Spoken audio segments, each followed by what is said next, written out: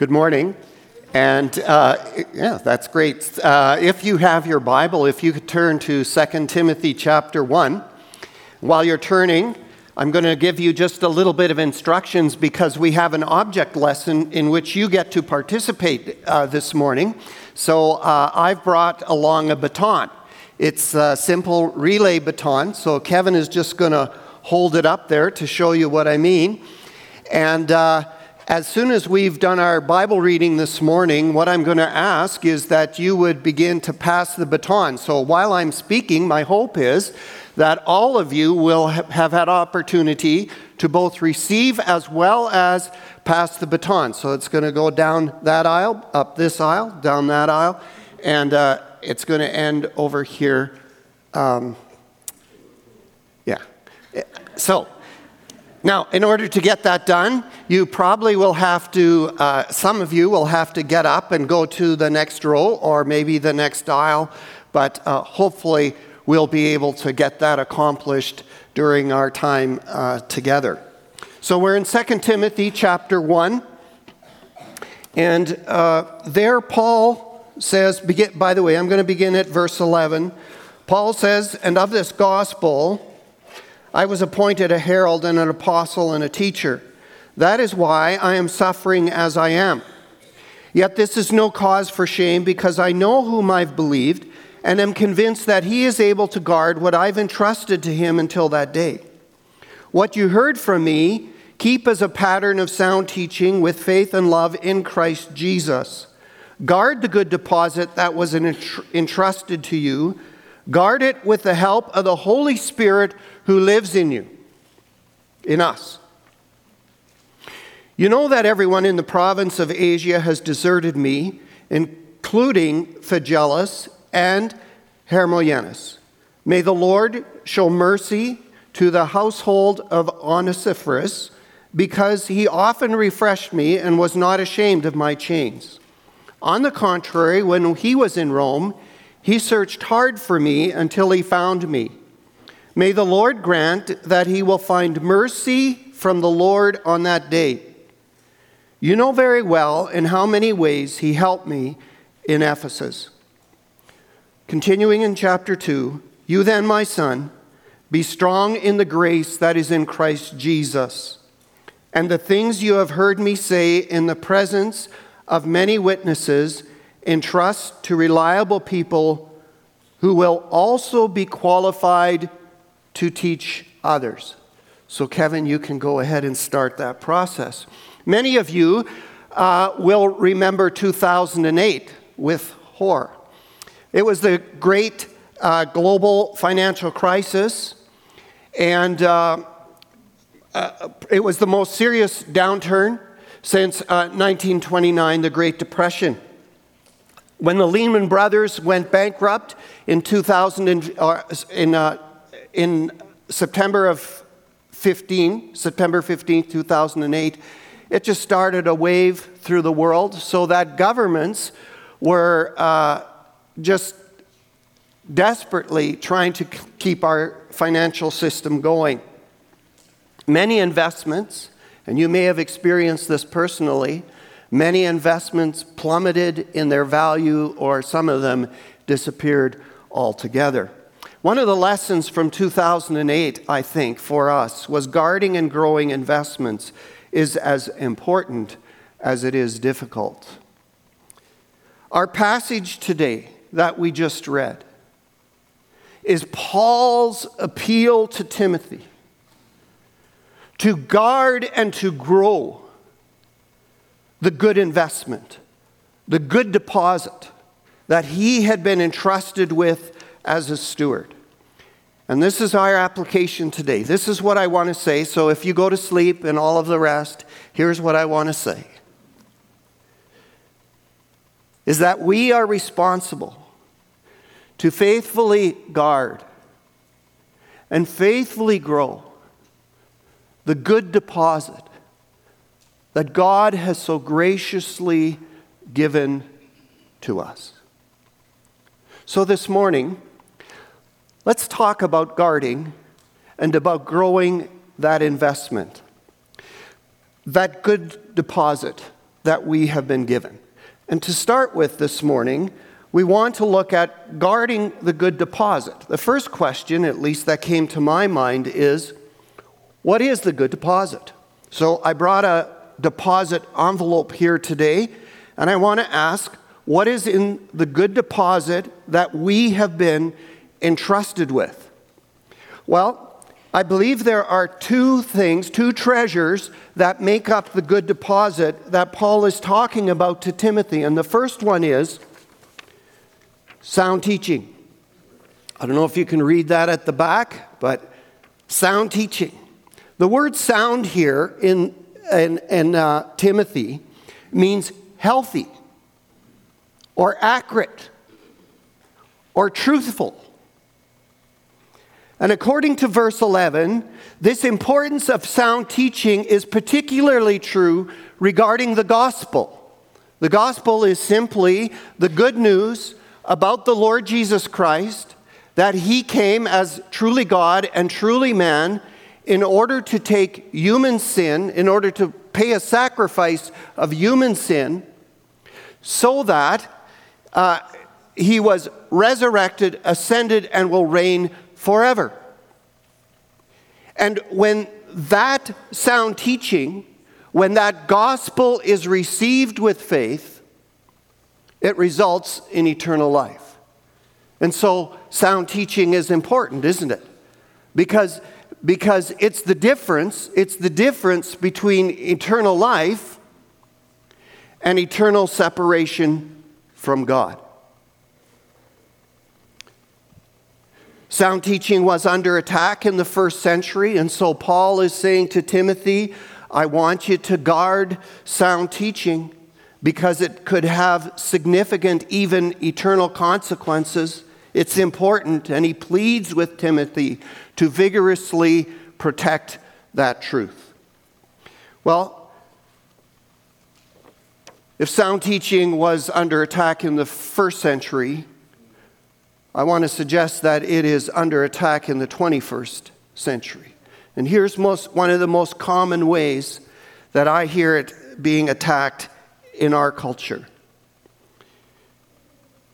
We hear this mantra time and again. You live your truth, I'll live mine.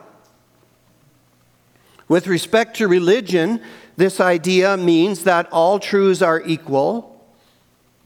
All religions are essentially the same, and all are on the same path and are going to end up in the same place. That popular idea, cultural idea about truth, is as ridiculous as saying cold is the same thing as hot. Wet is the same thing as dry, or the Oilers are the same thing as the Flames.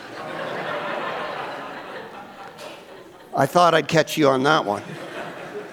Now just imagine trying to apply that notion of truth to something as simple as a traffic light, which we don't have in Three Hills, but I think you can imagine one. I pull up to the stoplight, and I think that green is green, and green means go. That's my truth. On the other hand, you pull up to that same stoplight, and your idea of truth is that red is green, and red means go.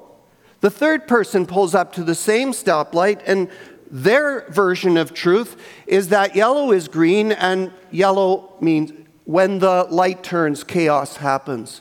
You see, truth is important, and truth is especially important in issues of faith. And so we're so grateful for the Bible that we have the opportunity to have it in our lives, which is the source, which is the authority of truth, both for faith and good conduct. So first of all, in our deposit envelope, or envelope, depending on how you want to pronounce it, in our good deposit envelope, we're going to put sound teaching.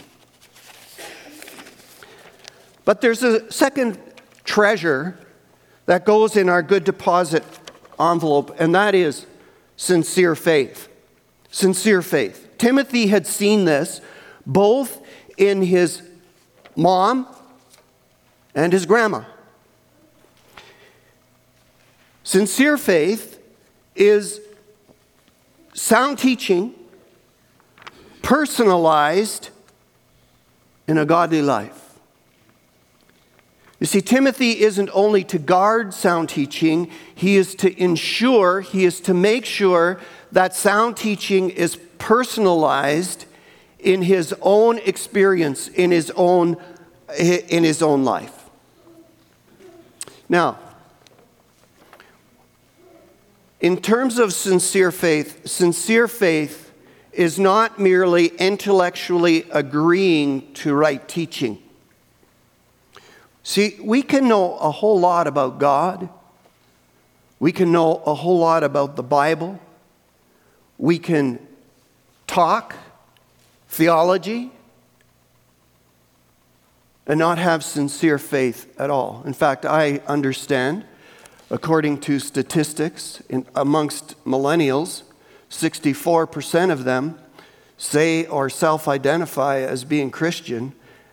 22% of them live their beliefs.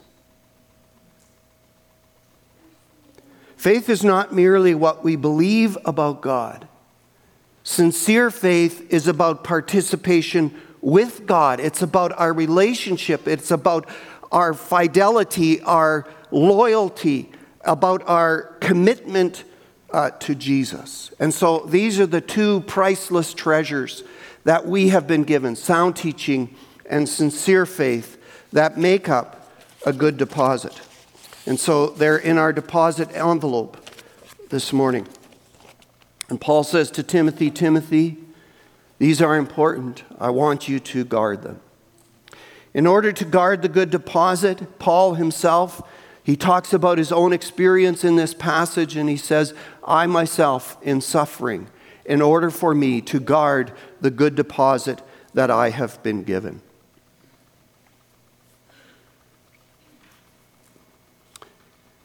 God has entrusted us with a good deposit. In fact, of the 8 billion people that are on our planet, we are a privileged few. There is a danger that rather than guarding the good deposit, we fritter it away. I think one of the saddest things for me in my decades of working in Christian higher ed has been students not only who leave Prairie, but who just walk away from their faith. One of the most important steps of guarding the good deposit in our lives is our regular participation in congregational life. Paul says in 1 Timothy chapter 3, he says that the church is the pillar and it is the foundation of truth. And I am so thankful that every week at Mount Olive, Pastor Alvin is here with a screen, and on it is the Word of God, and faithfully he seeks to explain the Word of God. And that is a privilege that we should not take for granted. Now, perhaps today, as I've been talking about sincere faith, you're a person who's here and you think you don't have faith at all. You kind of wonder, is this Christian stuff real? Does it work at all? And I want to encourage you before you leave the sanctuary this morning that you talk to someone about what you're experiencing. For you, guarding the good deposit means throwing out a lifeline to someone who's able to assist and to help. We've been entrusted with a good deposit. And Paul's appeal, both to Timothy and to us, is to guard the gospel and guard our own commitment to the gospel with the help of the Holy Spirit. Well, we're to guard, but we're also to grow. So in chapter 2 and verse 2, Paul says to Timothy, entrust the things that you have heard me say to reliable people who will also be qualified to teach others. Paul is saying to Timothy, I want you to take the good deposit that you've been given. And now what I want you to do with that good deposit is I want you to pass it forward to others. In fact, there's 4 spiritual generations in this verse. I don't know if you noticed, but there's Paul, who passes it forward to Timothy. Timothy is to pass it forward to reliable people, and reliable people are to pass it on to others. 4 spiritual generations. We do not grow the good deposit by hoarding it, but by sharing it. We are to pass it forward by discipling others, as in this passage, who will disciple others, who will in turn disciple others. Someone has said that we are only 1 generation away from spiritual apostasy. And so it is not enough for you and I to ask, am I living for Christ? We must ask the question, is the next generation living for Jesus? Jesus modeled a ministry of passing the good deposit forward. He invests in the 12. In 2 years, we find in the book of Acts that the sound teaching that he had passed to them now filled all of Jerusalem.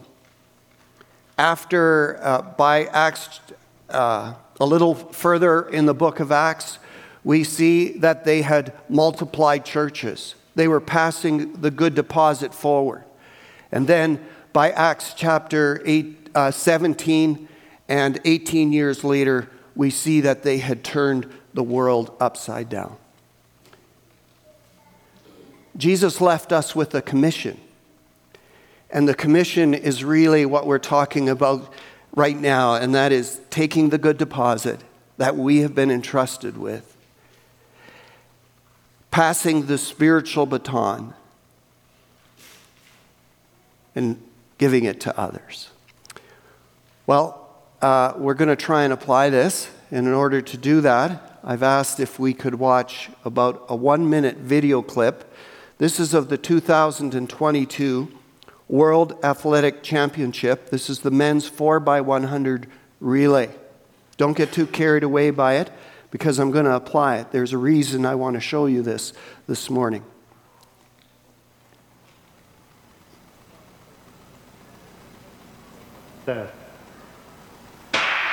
And they're away, a good start. Aaron Brown, such a good bend runner, is charging very hard in lane number 4. But Christian Coleman making up some ground as they go through the first exchange. The Americans are flying, so are the British. Zarnell Hughes outside in lane number 6. Down the back straight for Canada, Jerome Blake. Handing off now to Brendan Rodney. Rodney with a great run, being tracked down on the inside by the United States, Elijah Hall. Through the exchange, Canada in second. The Americans botch up the exchange. Andre DeGrasse has the lead. Here comes Marvin Bracy. DeGrasse with the lead. Canada wins the gold. Andre DeGrasse, 37-48. The Canadians get through the exchange smoothly. The Americans botch it up again and settle for silver.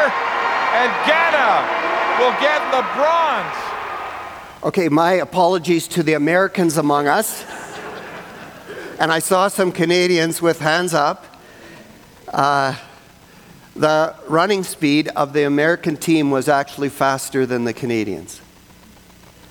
However, they were 4th in terms of passing the baton. The point that passing the baton is a split-second kind of science that you need to do well if you're going to have the gold medal. Deliberate and passing of the baton needs to be done with care and precision. And if that's true for something as simple as a relay race, how important is it for the Church of Jesus Christ? But in our generation, I fear that we're fumbling the baton. Let me just tell you a couple of reasons why I say that.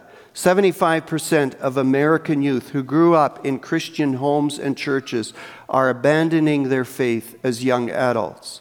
Let me give you some Canadian statistics. In Canada, this is census from 2011 to 2018. to 2021, the total percentage of Canadians who self-identify as Christian went down 14%. 14% in one decade.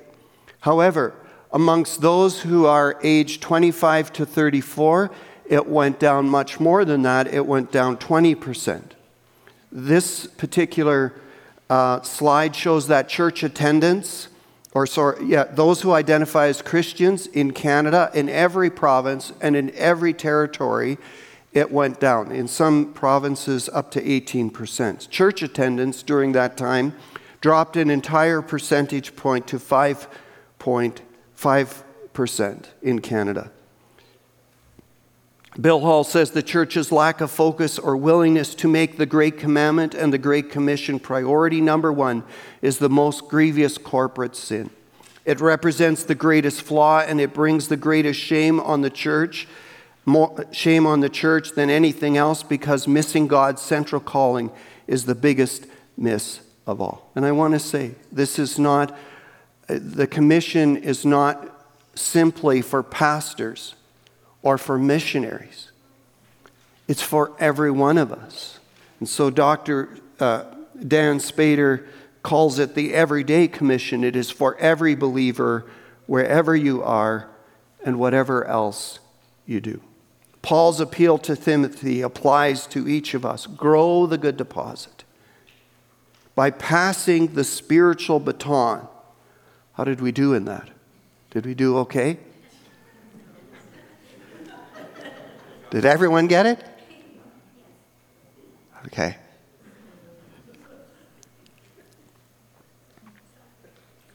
Some of you are doing an excellent job. I see it by, I can't help but stand on stage and this evening, the work that is going to begin with our VBS. You're doing formal ministries in our congregation of discipling, and I thank you for that. And I hope that you're encouraged by this message to continue on in blessing others through passing the baton of taking the good deposit and giving it to others.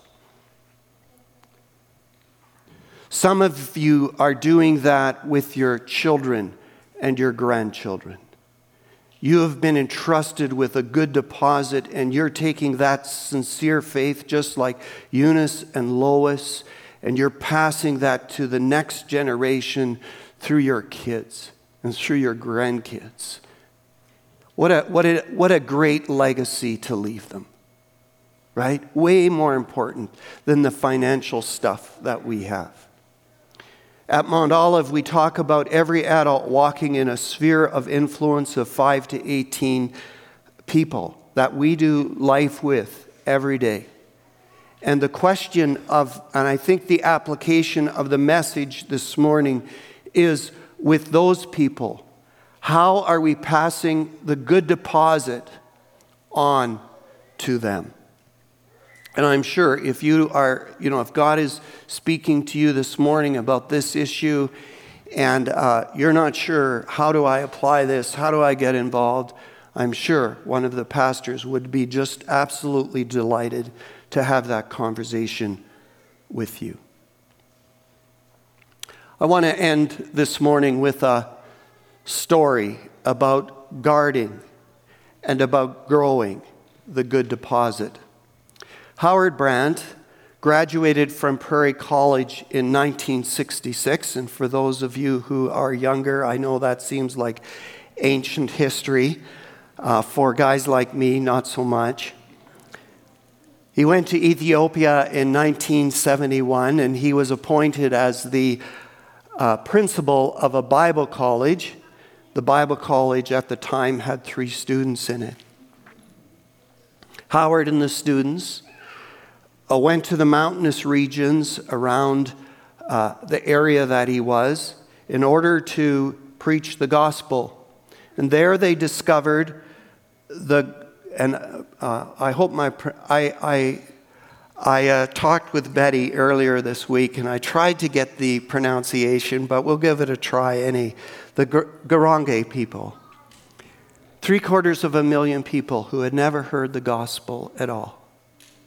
and they began to pass the good deposit forward. In September of 1974, a communist revolution began in Ethiopia, and Howard knew that there was only a matter of time until either A, he was killed, or B, he would be ejected out of the country. And so he wondered, in the little time that I have left in Ethiopia, how do I spend my time most wisely? And he decided that the best way for him to invest his time was to disciple a few others. And so the way he did that, the way he decided to do that, is he went to the Garage people and he said, on this day, I am going to choose the first 6 people who come to my home, and I'm going to disciple them. And so on that morning, 3 men showed up, and then at about 11:30, 2 more men showed up. And then it was just around noon, he heard someone outside of his home, and he went outside, and here was a lady with a twisted spine whose name was Bailey Nash. And he said to her, you don't understand. We're going to go trekking through the mountains, and you won't last a day.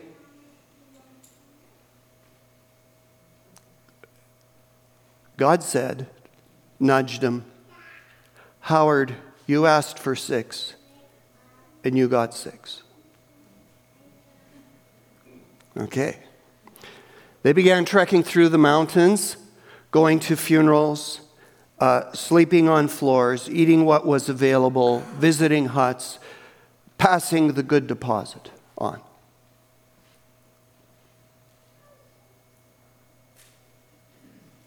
The communists did eject Howard from the country, and for 8 long years, he really had virtually no contact with those 6 disciples.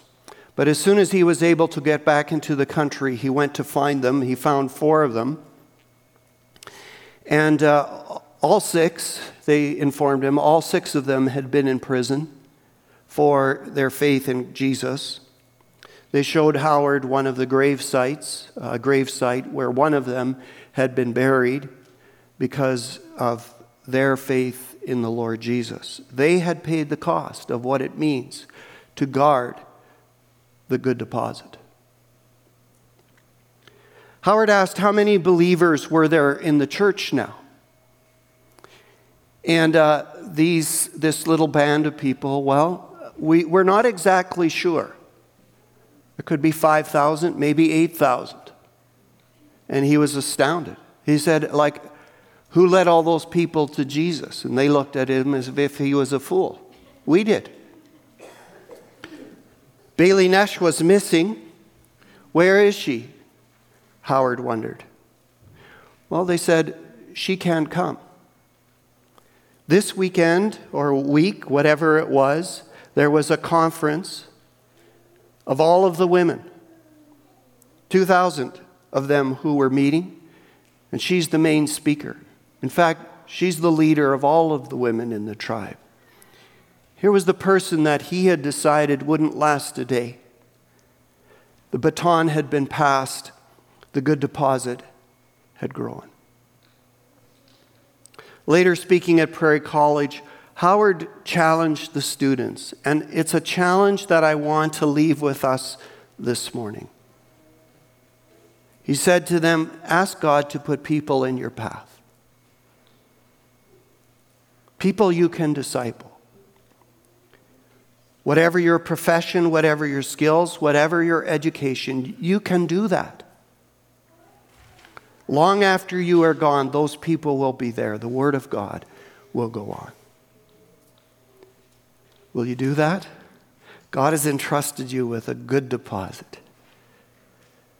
Let's be faithful to guard it. And let's be faithful to grow it as God gives us opportunities. Let's pray together. Our gracious and loving God, we thank you that in your mercy, you have given to us your word. And in that word, the good news of the Lord Jesus Christ. Thank you for that privilege. And help us by your Holy Spirit to both guard it and to grow it for your great glory. In Jesus' name, amen. Thanks so much for joining us today. We trust you have been encouraged and challenged in your faith journey. If you're desiring prayer, want more information on our church, want to partner with us, or be involved in any way, please go to our website at mountoliveefc.com. We'll see you next time.